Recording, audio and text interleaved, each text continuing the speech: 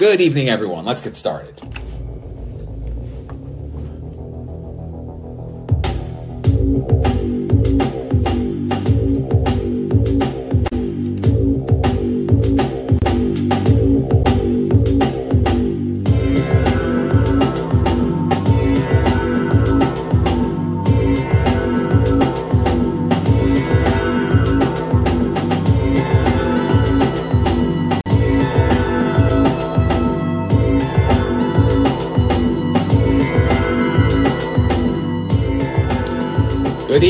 Good evening.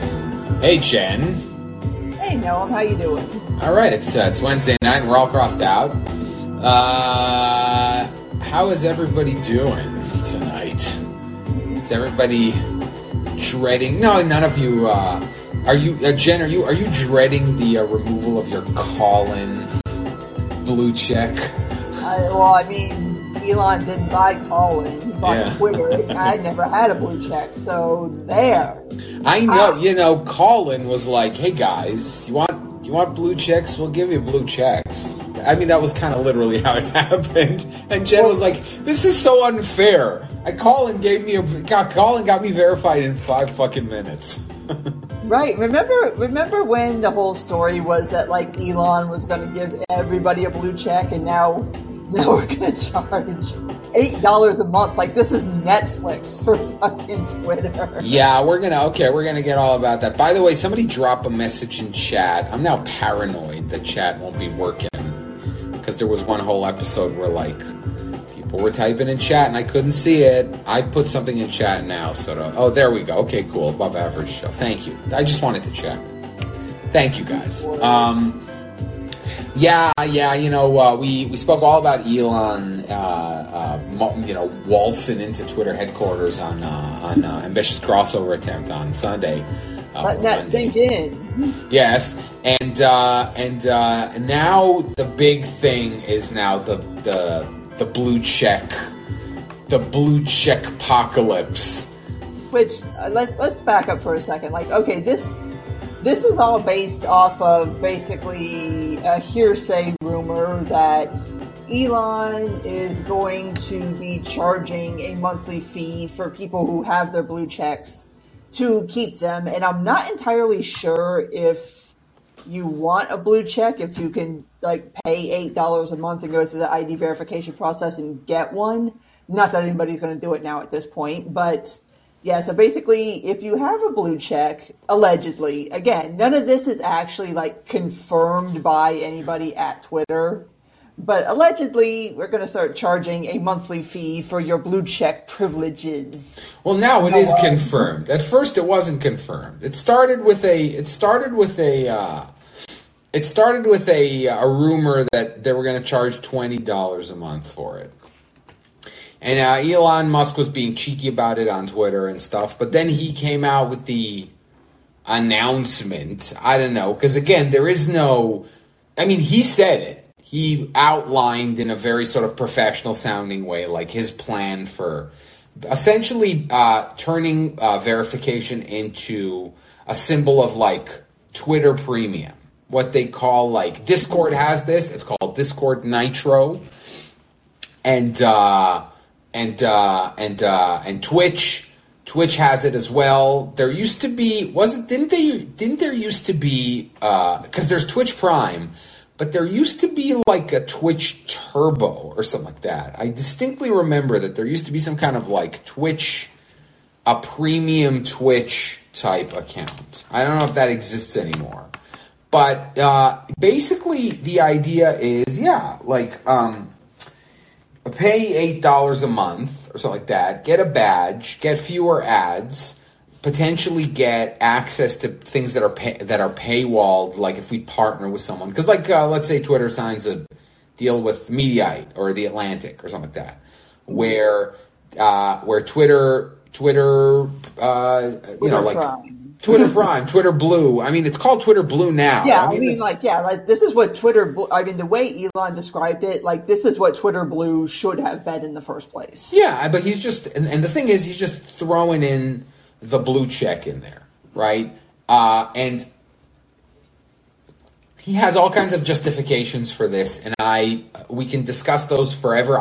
Frankly, like at the end of the day, I don't care why he's doing it. What I care is like the results of it. Now, there's the potential of having bad results. The thing that everybody's very focused on now is the idea that he mentioned something like priority in replies and something like that. Yeah. First of all, nobody knows what that means. And second, that already exists. Like the thing that people don't understand, I spoke about this with a lot of people, a lot of verified people who are talking about this, because I'm in the unique position of having built a large Twitter audience before becoming verified. And I can tell you that the switch from being not verified to verified, even when you have the same amount of followers, you know what I mean? Like I had 150,000 followers before I was verified, and I had 150,000 followers after I was verified, and that fucking blue check, man, the things that it does for you, for your visibility, for the willingness of like major players to engage with you, in good and bad ways. Like people immediately started going to my boss when I got verified, like in amounts that like did not happen before. But there is, I know Twitter's opaque. Who knows? Like I know just anecdotally that if you're verified, like when people search for things, when they click on trending hashtags, verified accounts get big priority. They get huge priority in replies to viral tweets. If you go to a big viral tweet and you look at the replies, invariably the big replies in the replies are verified accounts. Verified accounts can filter out all accounts other than verified ones, and all of this shit is fully arbitrary. I'm sorry I'm pontificating, Jen, but this is like this is something I'm very passionate. You're also missing like the biggest beef that people have had with people with blue checks, especially as far as content moderation is concerned, which is that people with the blue check live under a different content moderation guideline than people that don't. It's true. You get away with more shit. I mean, it's verifiable. Like, we've seen this for years. Yes, it is a different status on Twitter. Now, I'll explain something about the verification process. Because, like I said, if the only difference, if the flaws remain the flaws, meaning by flaws, I mean if you're verified, you get certain privileges like preference and replies and whatever. If those flaws remain flaws, but the only thing that Elon Musk changes is he gives everyone access to this with just a fee, as opposed to the process that I'm going to describe in just a second, then it's a net good. And I don't care why he's doing it. But he's giving access to this preferential treatment to way more people than have access to it right now. He's not introducing some kind of blue check privilege. He's just making it available to more people. Because here's the story. Because We Rate Dogs is a fucking verified account, and Freezing Cold Takes is a verified account, and Mueller, She Wrote is a verified account. And then there's accounts that are big and are of real people who have bylines in their names, like, I don't know, Jen fucking Monroe, who like just randomly don't get verified because fuck you, and there's nobody to talk to. And when I got doxxed, which was January of 2020, because I was already working in an editorial position in a media outlet, I said, okay, cool, now I'm out, I'm using my real name. Let me see how I'm going to get verified. And I asked around, and I was given a contact, Twitter's like media people liaison, and I emailed her and said, hey, here's my credentials. I emailed her from my business email, all that shit. And she said, cool, the verification team has your request, and they're going to process it. And that was in April of 2020, okay? I continued to email back and forth with this woman throughout 2020, 2021. And it was always like a shrug. She always said it's the verification team. There's nothing I can do. There's no update. And then what happened was they changed the system. where you could file some kind of form. And I filed it like 4 times. And on the 4th time, it went through because I made a small tweak to my Twitter bio where instead of CTO, I actually spelled out Chief Technology Officer. I wasn't told that that was the reason. My request just got denied and I had to wait another 30 days. And I just on a whim was like, maybe that was it. And it did. And then I got verified in 20 minutes. It's like the process is fucked. I asked Jack Dorsey when he was the CEO of Twitter personally to verify me twice. And he was like, there's a system. He shrugged, basically. For real, this is a true story. Yeah. It's a true story. He has told this to me. Yes, I know, Jen, yeah. I have the DMs. He used to like Yoko's picture. He still follows me on Twitter. I don't know why. But the point is like, it's weird and opaque and nobody can control it and nobody knows who does what and who decides and you just got to know people because you see that like a new outlet gets created. I don't know, Ben Smith created Semaphore and it instantly got verified. How? I don't fucking know because he knows someone that he can call, right? Well, because he's Ben Smith. Right, but I'm saying like that's so the idea that Elon Musk is introducing privilege into the verification process rather than removing it from there is ridiculous. Like, and sure, I get it. I get that like the barrier of money is something that's worth criticizing, but the barrier right now is like nepotism. You know what I mean? It's industry privilege. Because if you're in media, you get it. But if you're like a realtor professional, you don't get it. Fucking why? Who decided? And then when COVID happened, they were like, oh, we're prioritizing healthcare workers now because COVID. And it was like, okay, but that's again, you're just fucking, it's just who somebody randomly decides. Okay? And so that's way less, quote unquote, democratized than what's going on with the system that he's proposing. The weird thing about the blue check system is that way back in the day, like it literally was just ID verification, which is why you will still to this day see like smaller accounts who have a blue check. And then for years, like years and years and years, the whole system was shut down. Like you couldn't apply for it. It was something that was given to you by Twitter, typically like, say, if you ran for office. It was because there were a bunch of like white nationalists. First of all, verification started because a bunch of celebrities like Kanye West and a couple other people, like we're talking about like 2012, 2013. And Tony La Russa or something like that. Yeah, it started with Tony La Russa. Yeah, threatened to sue Twitter because of like parody accounts pretending to be them. And so Twitter were like, okay, we're going to do a thing where like, you know, every celebrity is going to be verified. And I remember the time on Twitter where people were like, oh, wow, I guess that really is John Cusack or whatever, right? Yeah. And then they stopped it because a bunch of like white nationalists, it was like Richard Spencer, but there was another one. It was one of the Charlotte, I think it was after Charlottesville that they paused it? Probably, because what had happened in the meantime between it just being like ID verification and when they paused it is it became a status symbol.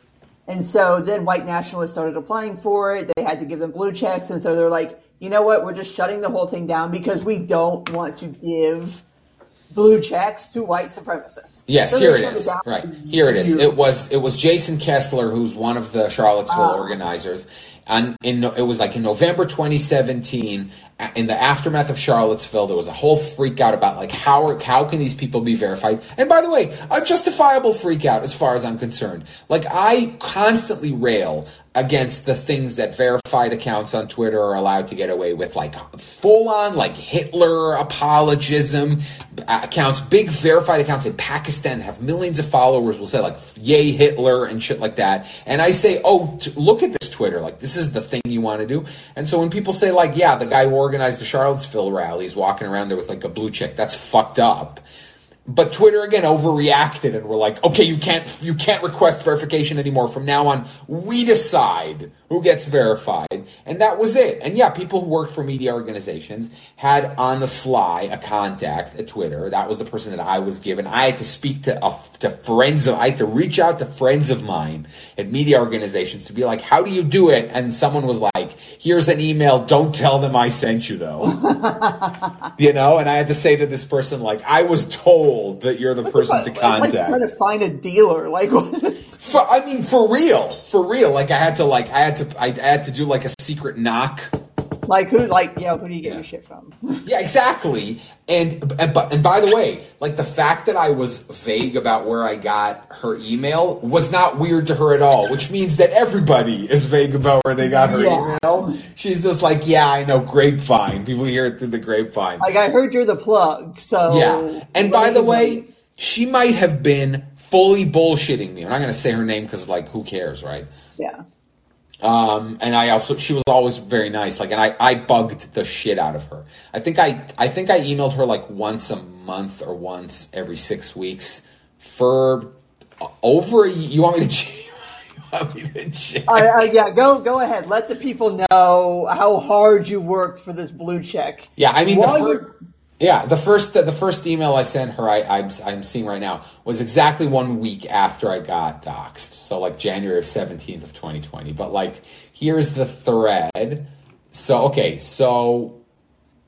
It was a year. February, so like January 17th, she didn't answer. I had to like bug her like 3 times until I got the answer the first time. Hey, just circling back on this. You know what I'm saying? Because I said to myself, fuck it. Like, what's the worst that can happen? She'll never respond. I'll just send an email every couple of times. So like, it doesn't matter. What are they gonna do? Ban me from Twitter because I'm bugging her?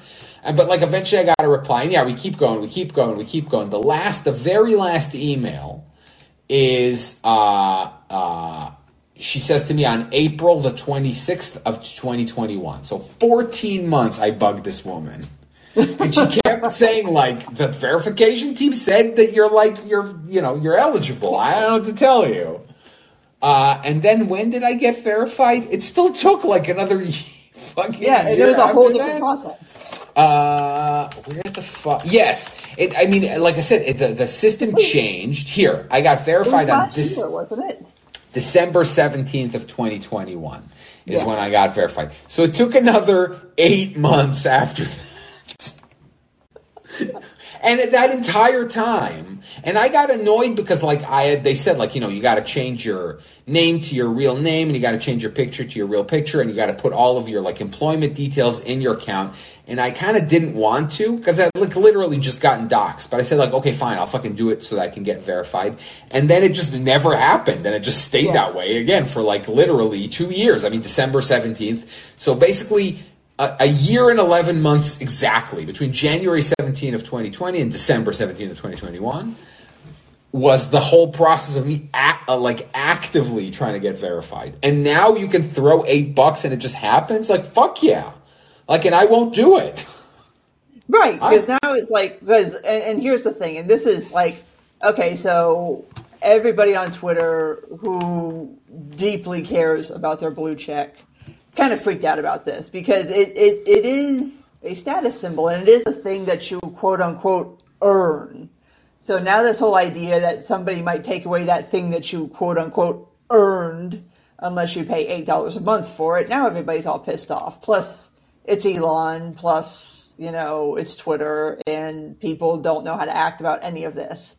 So yeah, I mean, it's been funny to watch the reaction to this because there's people who are just extremely anti-Elon who are like, I will never give you a single cent to post on this platform. And I'm like, okay, you can post for free.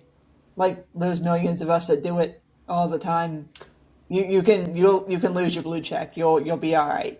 And of course, they all gotta bring the whole like free, like AOC with her like, but free, how is free speech? It's $8 if we, and it's like, no, it's not, it doesn't cost $8 to use Twitter, AOC.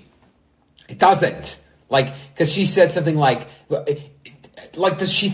I literally think that she thought the word like free, when you say like free speech, means like for her iPhone fucking costs money and her data plan costs money. What the fuck is she talking about? It's free. How can it be free speech if it costs $8?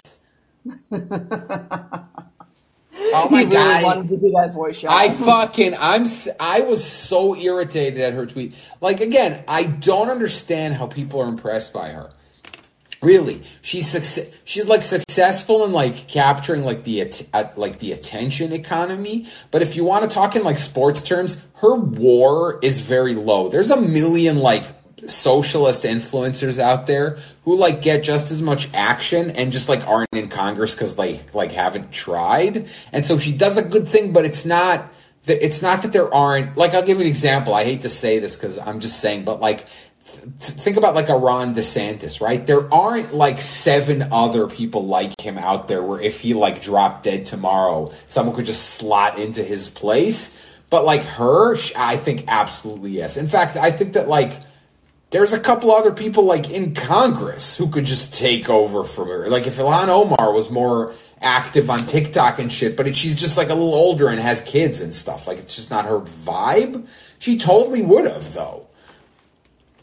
Maybe Rashida Tlaib should be on Instagram Live more, or something like that, right?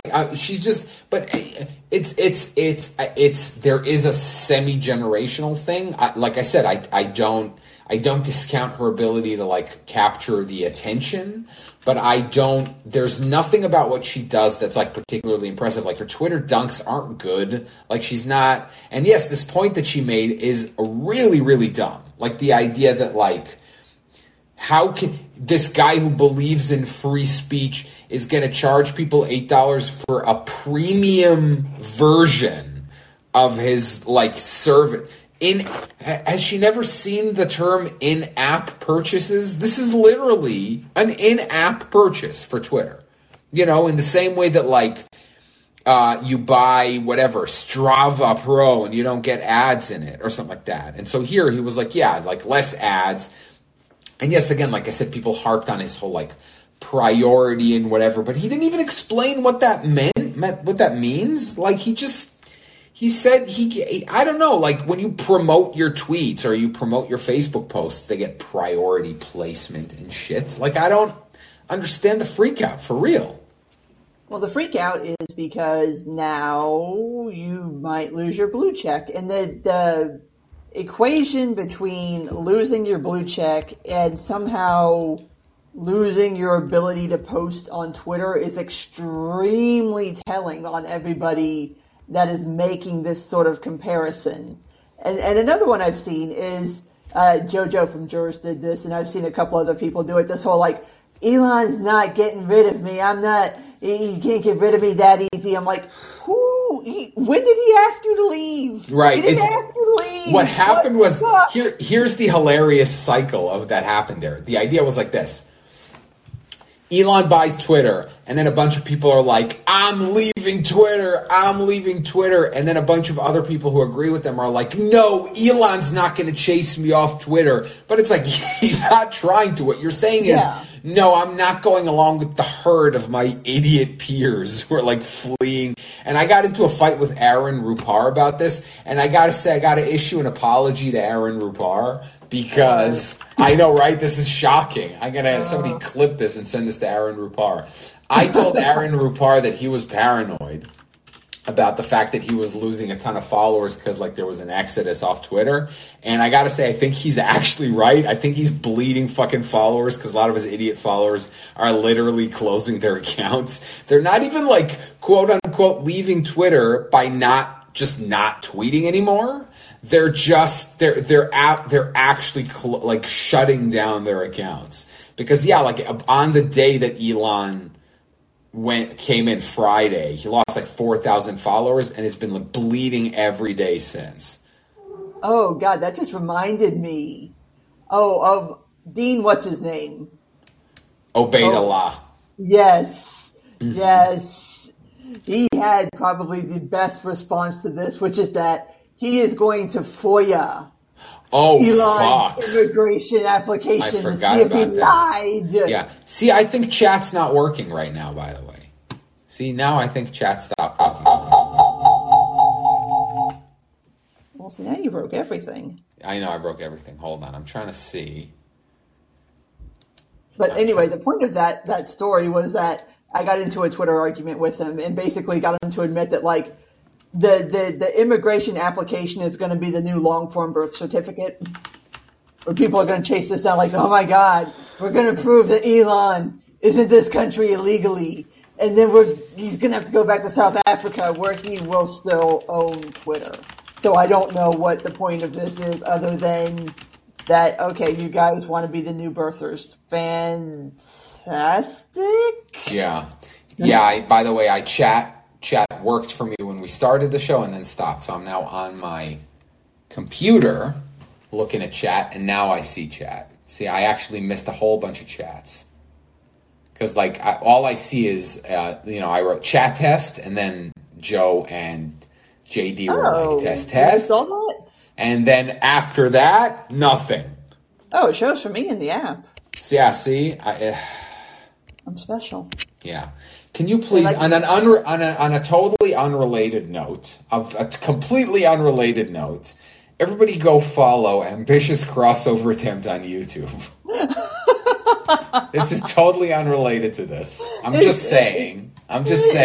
Related. I mean, I guess. Yeah. Well, I mean, no, it's not. No, this is just anecdote. I'm just reminded for some reason that you should all go follow Ambitious Crossover Attempt on YouTube, and then also maybe, and then also maybe at some point there will be a Discord. Never mind. I've tweeted about it, so I guess that we can discuss it on the various and assorted audio things that we do. But yeah, moving to DC. Oh, right. No, see, okay. Yes. In that context, sure. Yeah, Jen is moving to DC, so we're going to be able to do our shows in person. But that means good things for, like, the brand, as it were. Because we might do, No, we're going to experiment with all kinds of stuff. Like, we might try, like, reactions. We might try... Should we buy a blue check for Ambitious Crossover Attempt? I said, because someone said to me, it's funny that you said that, because somebody said to me, will you get a blue check? And I said, I'm actually more likely to get one for the pod account than for my own. I see more value if it's like that, if the idea is it's kind of, it's almost like a promotional, it has promotional benefits. Then I'll get it for the pod account. $8 is not a ton of money, and also it's not. And here's kind of like my breakdown of this is like for brands, like if Wendy's spends $8 a month to have their blue check, like I totally understand that. But there's going to be this like this sort of tiered system where it's going to be like. People like, the brands, Wendy's, Arby's, Steakums. I think Steakums is verified. I'm pretty sure they're verified. But like, the brands. Like, okay, I totally get that. But then it's going to be a thing where like, and I'm not going to say that he would do this, but like if Matt Iglesias paid $8 a month to keep his blue check, people would be like, really? Wow. It means that much to you?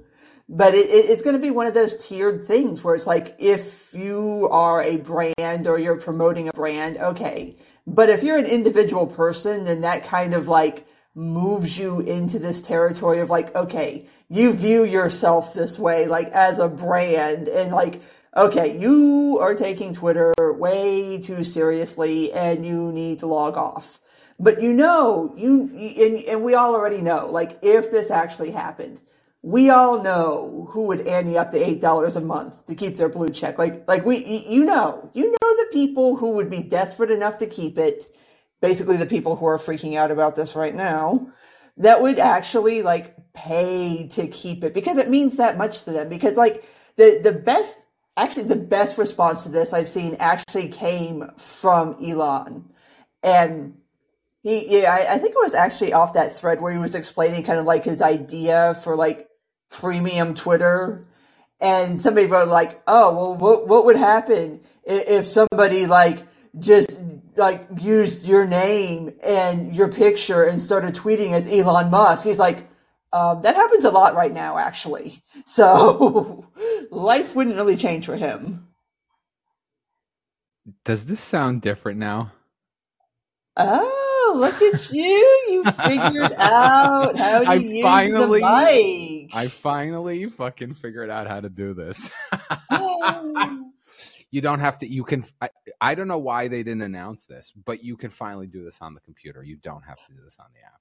What? It's a new day in America, folks. I can use my fucking... My God. I can use my pod setup for this.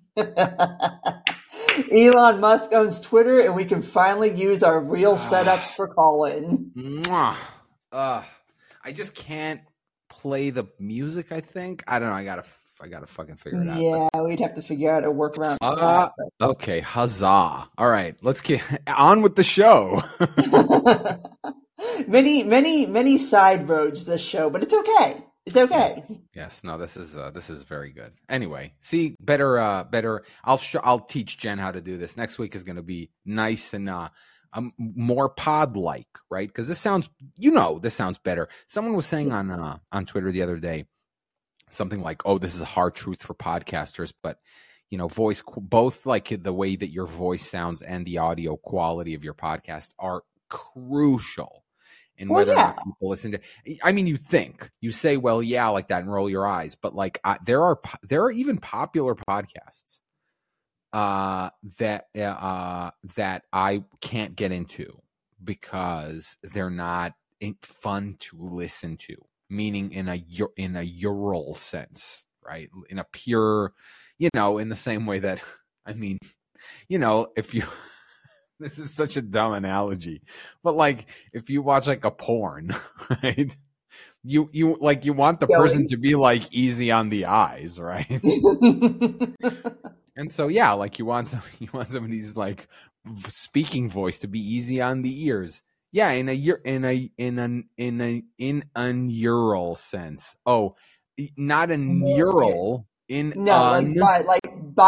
sounds better when you say like binaural, like because then people can kind of like understand that a little better. Ural, yes, oral.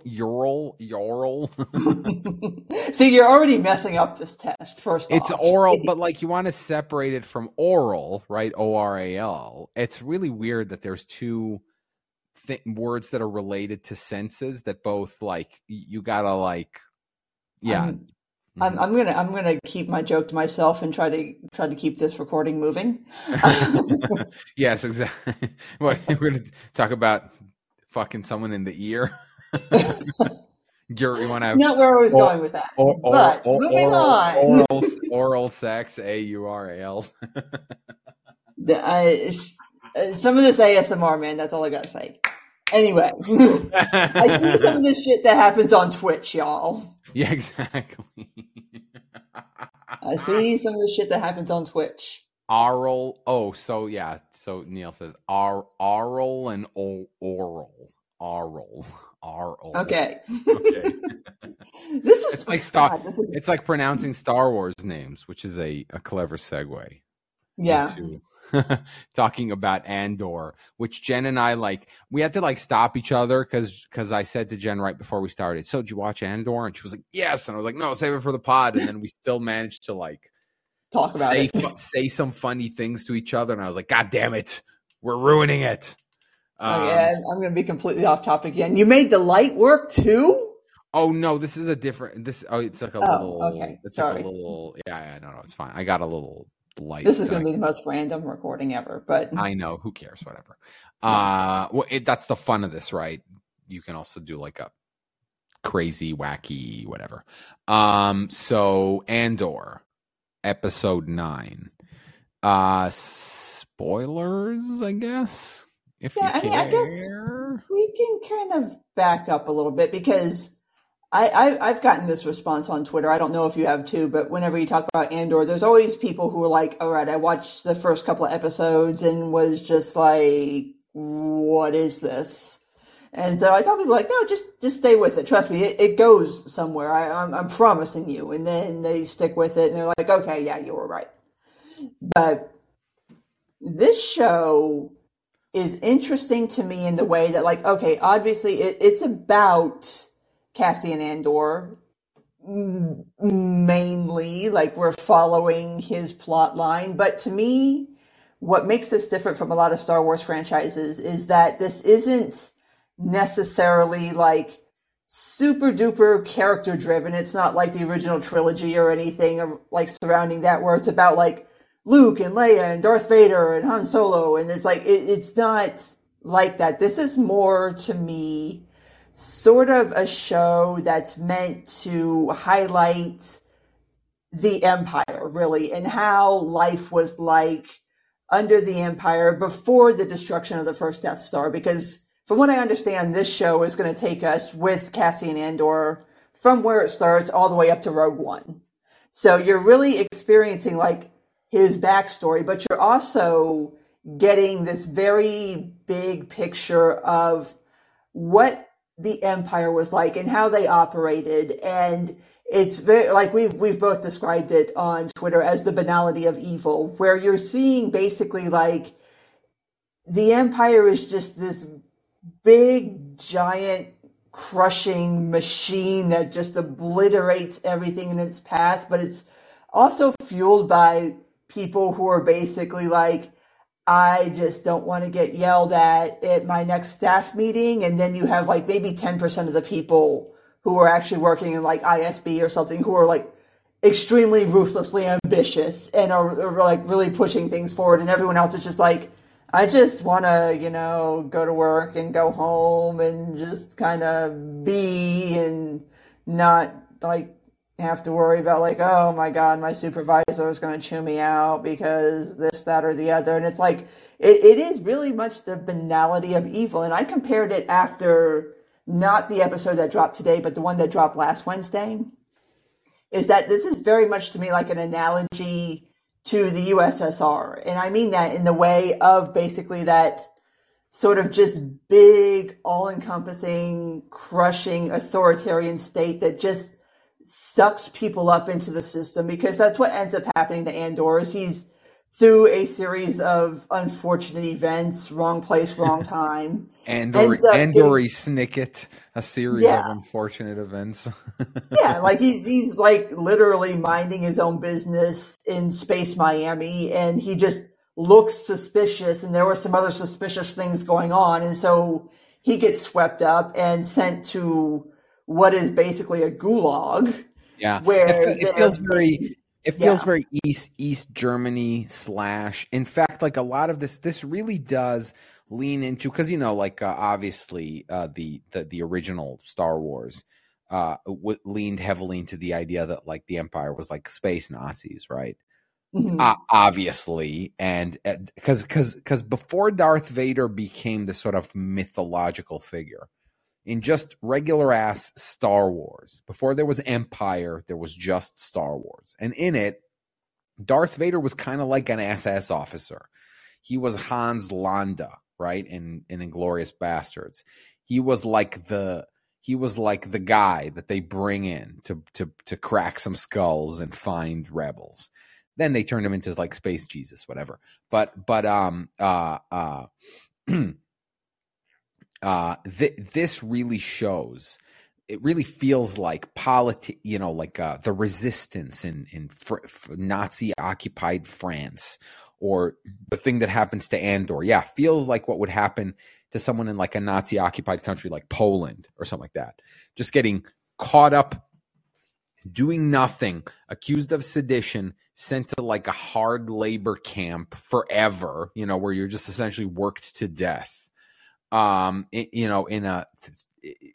In an environment that is, and it's interesting because everyone thinks like, well, it's the they have like robots. That's one of the things in the prequels, was that everything was overly mechanized. It is true that it's way cheaper to essentially use slave labor than machines, even in a futuristic.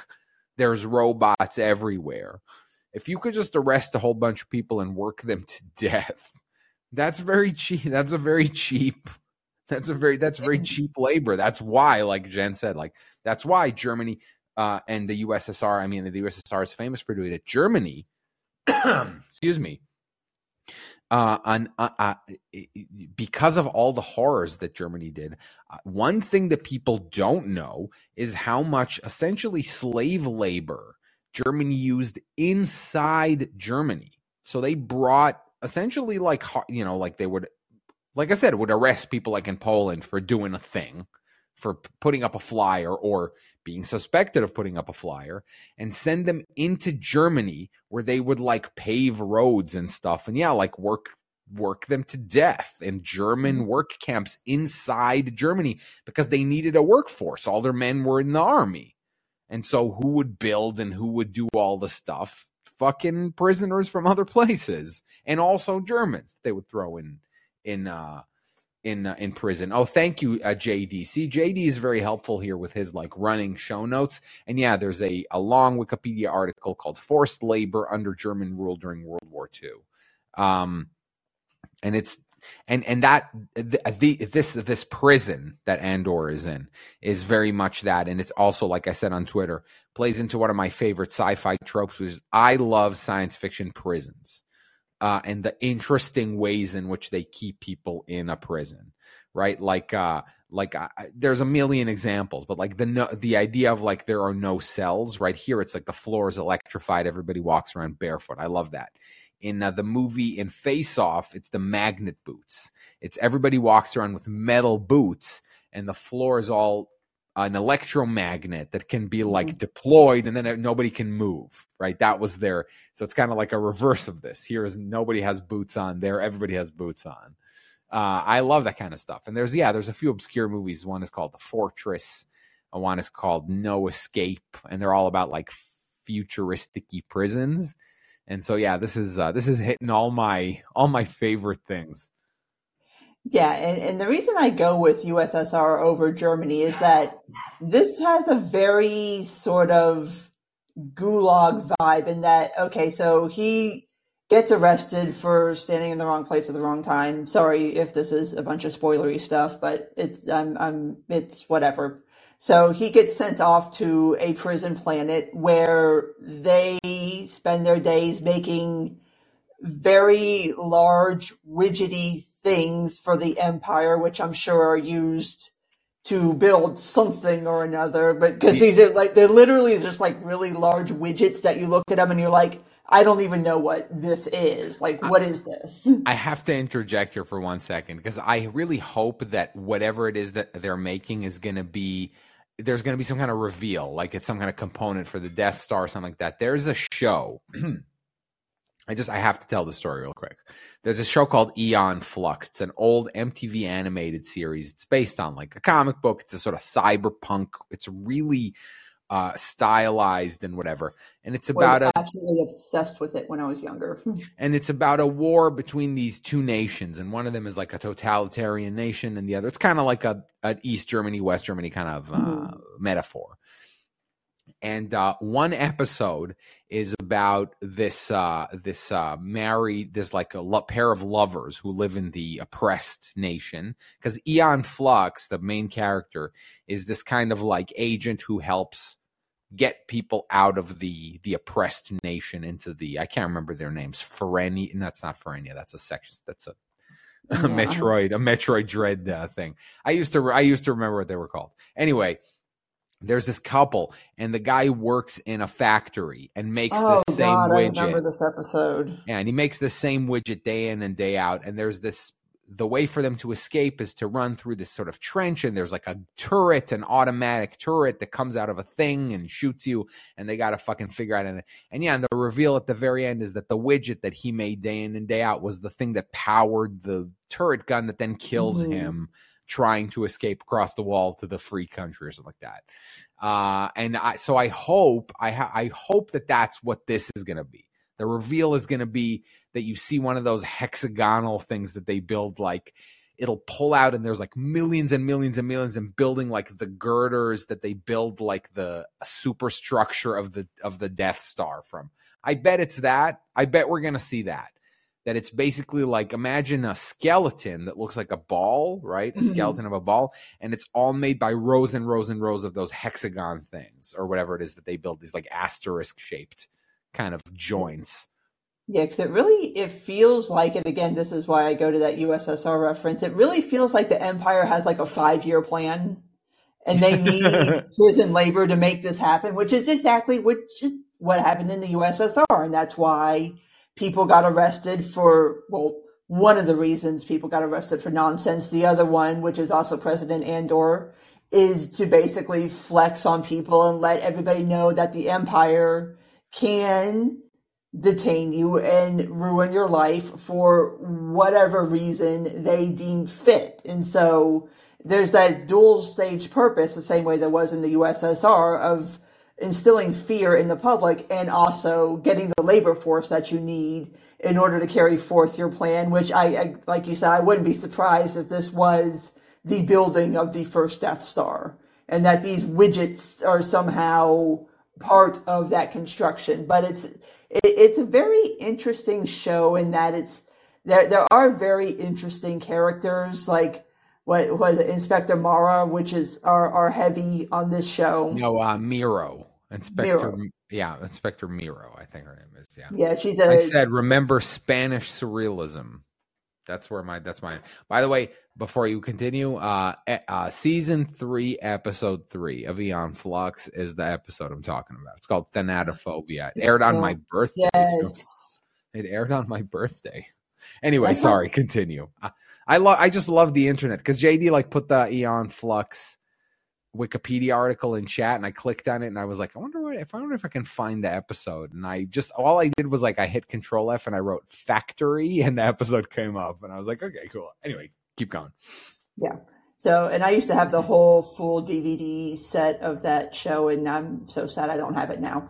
Anyway, I'm sure I can find it online. It was made into a really weird, dumb movie with which I've never watched on GP because I'm not doing live action Aeon Flux. Miss me with it. It has some really weird visuals in it that almost make it worth watching, like the lady who has hands for feet, where she put hands on her feet so that she can like be super agile and grab onto things with her feet and stuff. So she has like essentially 4 hands instead of 2 hands and 2 feet.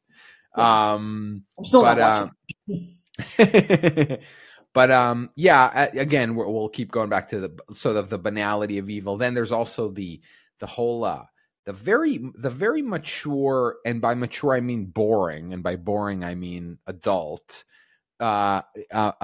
subtle sort of chess maneuvering by Mon Mothma, who is like just trying to slowly do stuff because she's being watched very closely. And now there's this whole idea of like, how are you going to, what kid, because some guy said to me, I'm watching Andor with my kids. They're 9 and 11.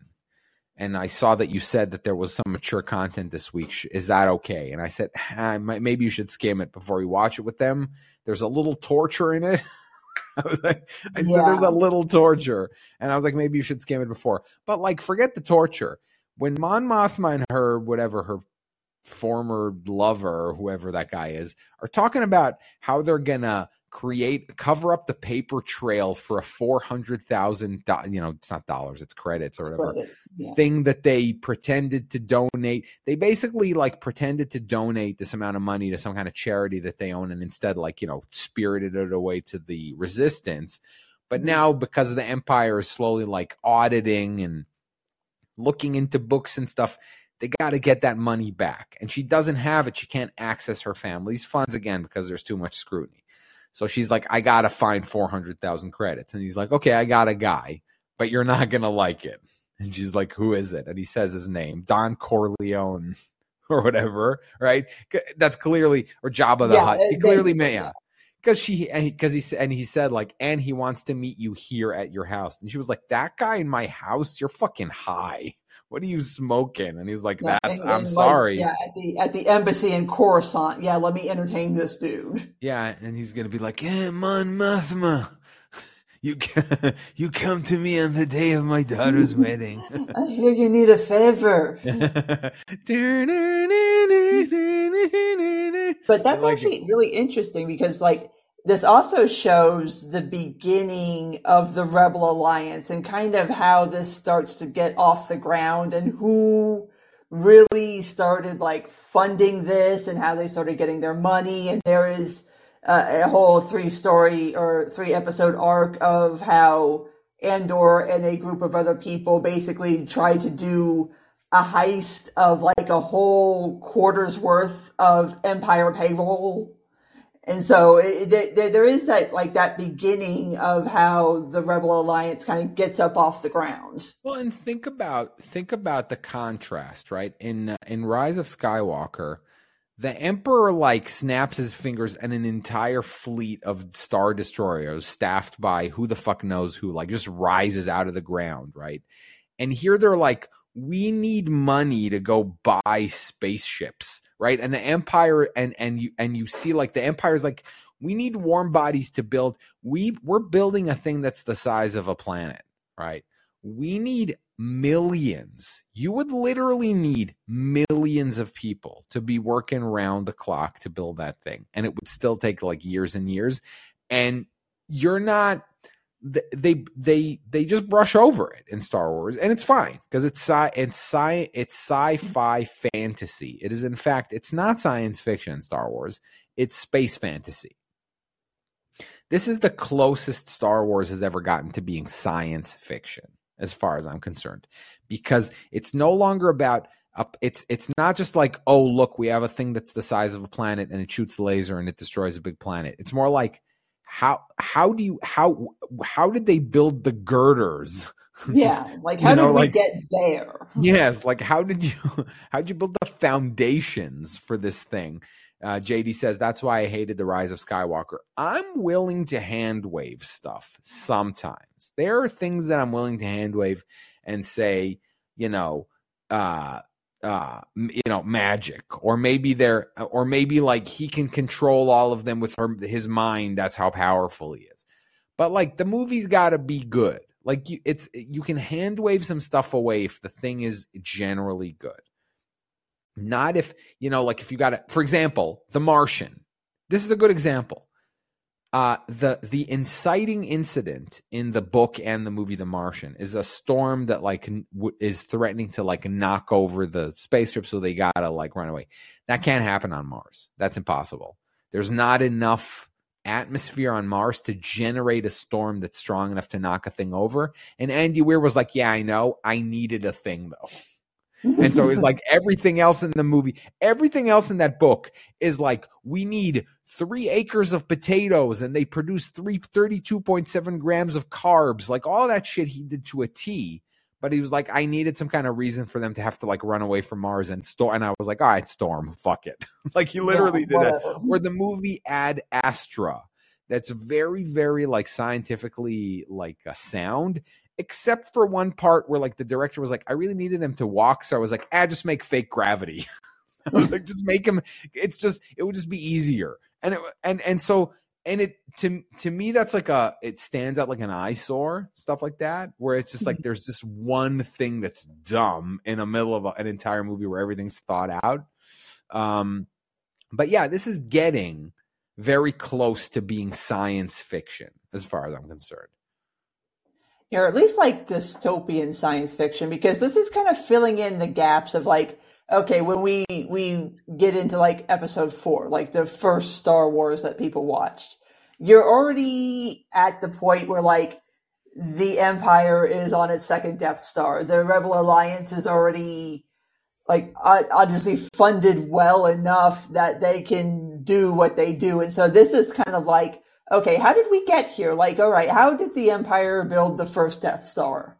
How did the Rebel Alliance even get up off the ground? Because clearly this requires like money, and basically they had to beg, borrow, and steal to get this movement off the ground. And so that's why I kind of like it, because it is like that backstory of kind of how things were before the destruction of the first Death Star. And you kind of get that vibe of like, okay, it was like, and again, even going back to my USSR reference, with Phoenix, you have this idea that there was like satellite planets, the way there were satellite states, where like, okay, they were technically under Empire rule, but the Empire really didn't bother with them too much until something happens that catches their attention, and then all of a sudden they come down on them like a ton of bricks. Right, outsource it to like a local like Vichy regime. In that case, it's like a corpo, but whatever.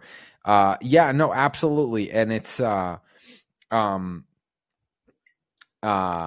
sorry, I got distracted by the chat. Yeah, Mount Mars trilogy indeed is but that one doesn't have moments where they're like, fuck it. We'll just do whatever. Another thing I like about this is, again, you're talking about episode 4, but like Luke Skywalker, think about this, like Luke Skywalker just waltzes in to the briefing where Mon Mothma's like, look, we're going to have to destroy this thing, right? And now you're going to watch that. You're going to watch Rogue One and you're going to watch episode 4 after all of this is done. This and also season 2. And especially at the end when they're about to attack the Death Star, the amount of work that's gone into this now is going to feel very weighty, right? Many Bothans died. That's the second Death Star, right? They're probably going to get to that too, because now that they have the Mon Mothma actress and she's fucking killing it, they'll just do that too. They'll do this about the Bothans who stole the plans for the second Death Star. But like the weight of like Luke Skywalker just gets put in an X-wing because they're like, look, we need a warm body to fly this thing, and he's like, look, I used to shoot at Womp Rats in my T-16, and they were about the size of that port. And so they're like, yeah, fuck it. Put him in an X-wing. Yeah. And he happens to be a space wizard, so he manages to do it. But like, think of like the giants whose shoulders he's standing on, and all of this shit that we're now seeing that had to go into it. People getting tortured. Like the torture scene. Not only is Bix tortured in this episode, and a thing that I liked is she gives up the ghost. She gives up everything. Right, which I like, and she never says like, "Fuck." There's never that moment where she's like, "You're gonna tell me when you saw Cassian Andor," and she goes, "Go to hell." Right? There's no moment like that. She's like, "Yeah, I'll tell you everything. I'm not. Just don't let me listen to the shrieks of dead alien children again," because that was the real horror. That was the real Black Mirror of this.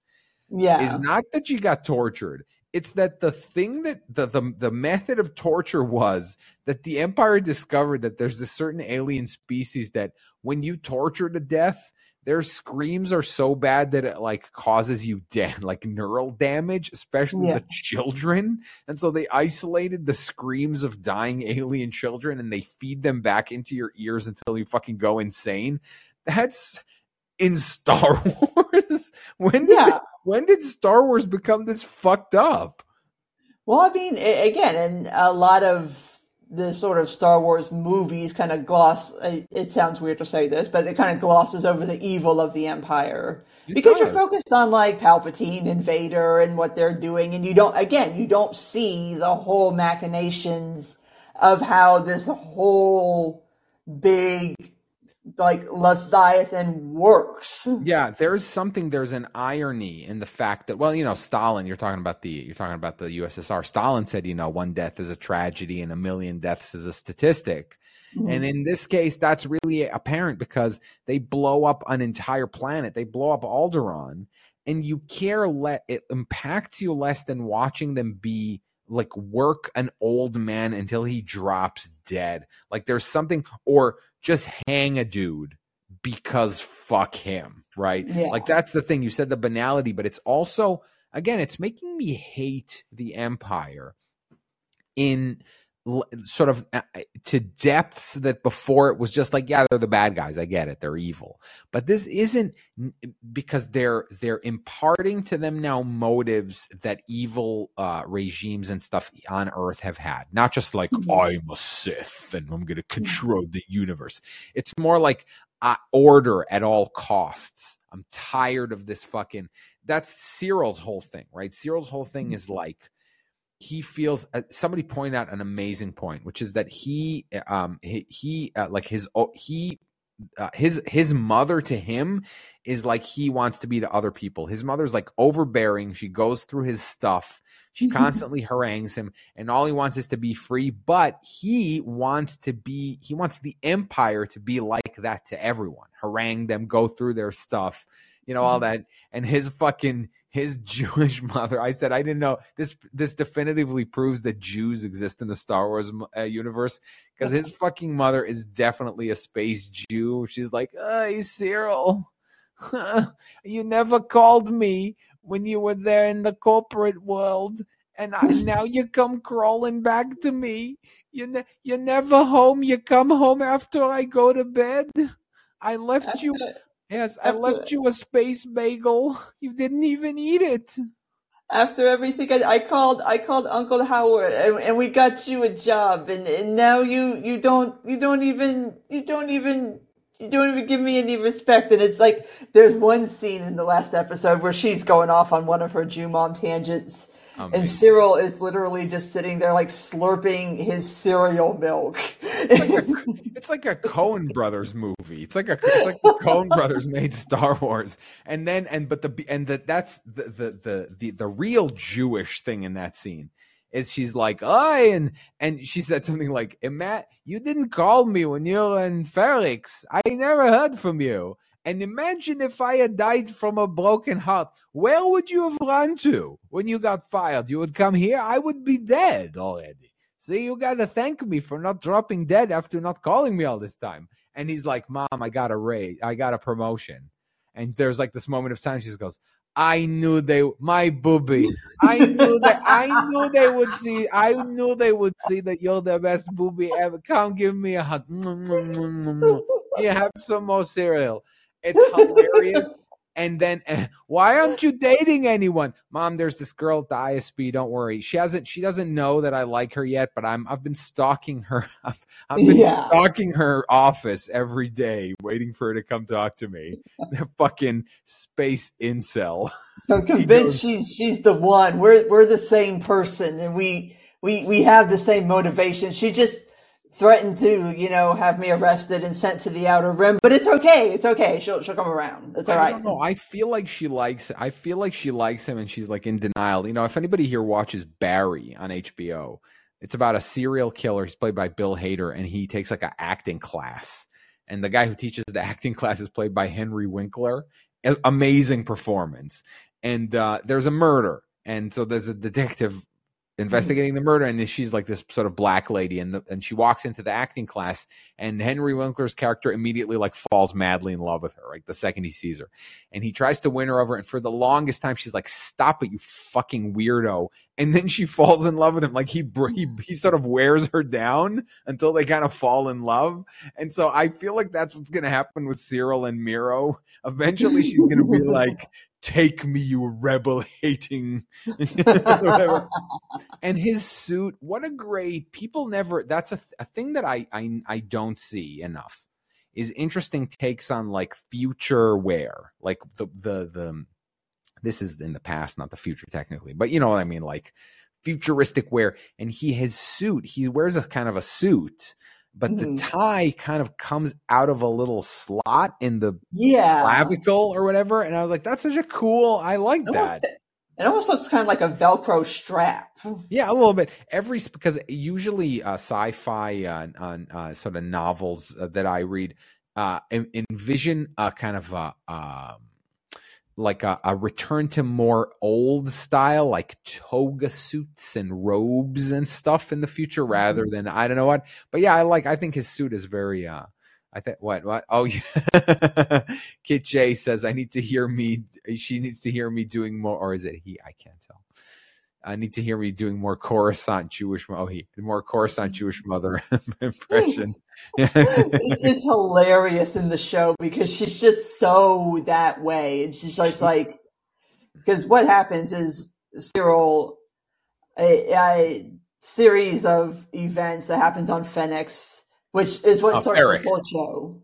Yeah, so Andor kills 2 corporate security guards for reasons, and like he's basically ordered to drop it and let it go, and he doesn't, and he gets blamed for everything. And basically, this is what causes the Empire to come in and be like, all right, well, you're not, this isn't, no, we're running shit now. And so, and he just does not ever let it go.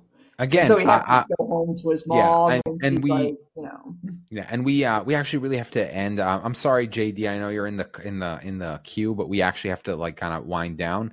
But yeah, I got to say, really, like to me, this is prestige television, and what you just mentioned is one of the reasons that I like it so much is the idea that a really random killing of two who gives a shit private security guards is the inciting incident for all of this shit. And that to me is beautiful because we until you see a story in which a universe has consequences of that level, where you can't just like, it's a dark alley, it's a big universe with planets, you could just disappear forever, you know, you accept that. Because you would even say, if he had just killed him on that planet and just disappeared into the anonymity of the universe, you wouldn't think that was weird or didn't make sense.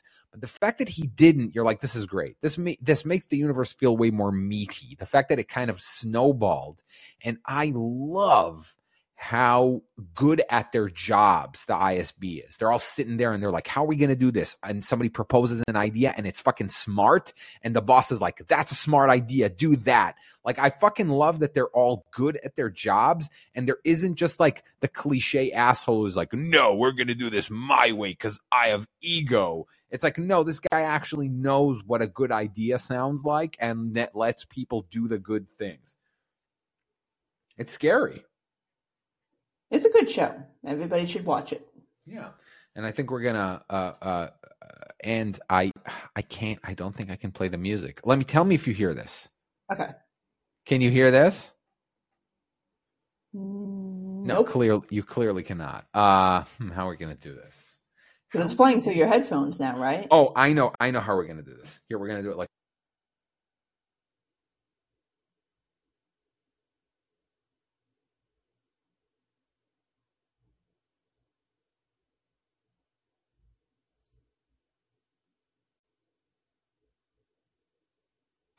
Can you hear me now?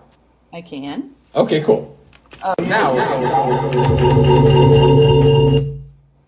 see? You broke it again. I did break it again. Okay, here we're gonna go. There we go.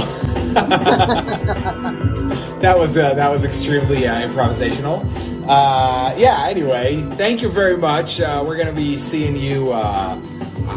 This was great. Now that we can do it like this, this is going to be awesome. Next, we're going to do a whole thing this time. Okay, anyway, plugs, and let's get out of here. Okay, so obviously you know where to find us here on Call-In. Wednesday night, 8:30 Eastern. You know, you'll do it live. You can catch it after the fact. Our main podcast is Mission Possible 10.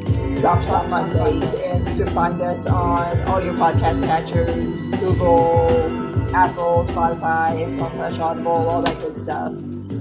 We do have a YouTube channel, which, because I am moving to DC, we will be able to put content on because it will be much easier when I can physically be in the same room as Noam. So, in the future, very near future, I am freaked out by how close to the future. Anyway, but yes, in the future. But until then, you can find us on Twitter at AMBXover. You can find me on Twitter at Jen Monroe and on Substack at Jen Monroe. Yay, I'm Neon Taster on Twitter. And also YouTube.com/Neon Taster and Twitch.tv/Neon Taster. That's about it. Stay tuned for me losing my blue check and going back to using my red helmet account like I am now on my other Twitter account. Anyway, thank you very much. Have a good night. We'll see you next week. Thank you, Jen. Bye. Thank you, Noah. Bye, everybody.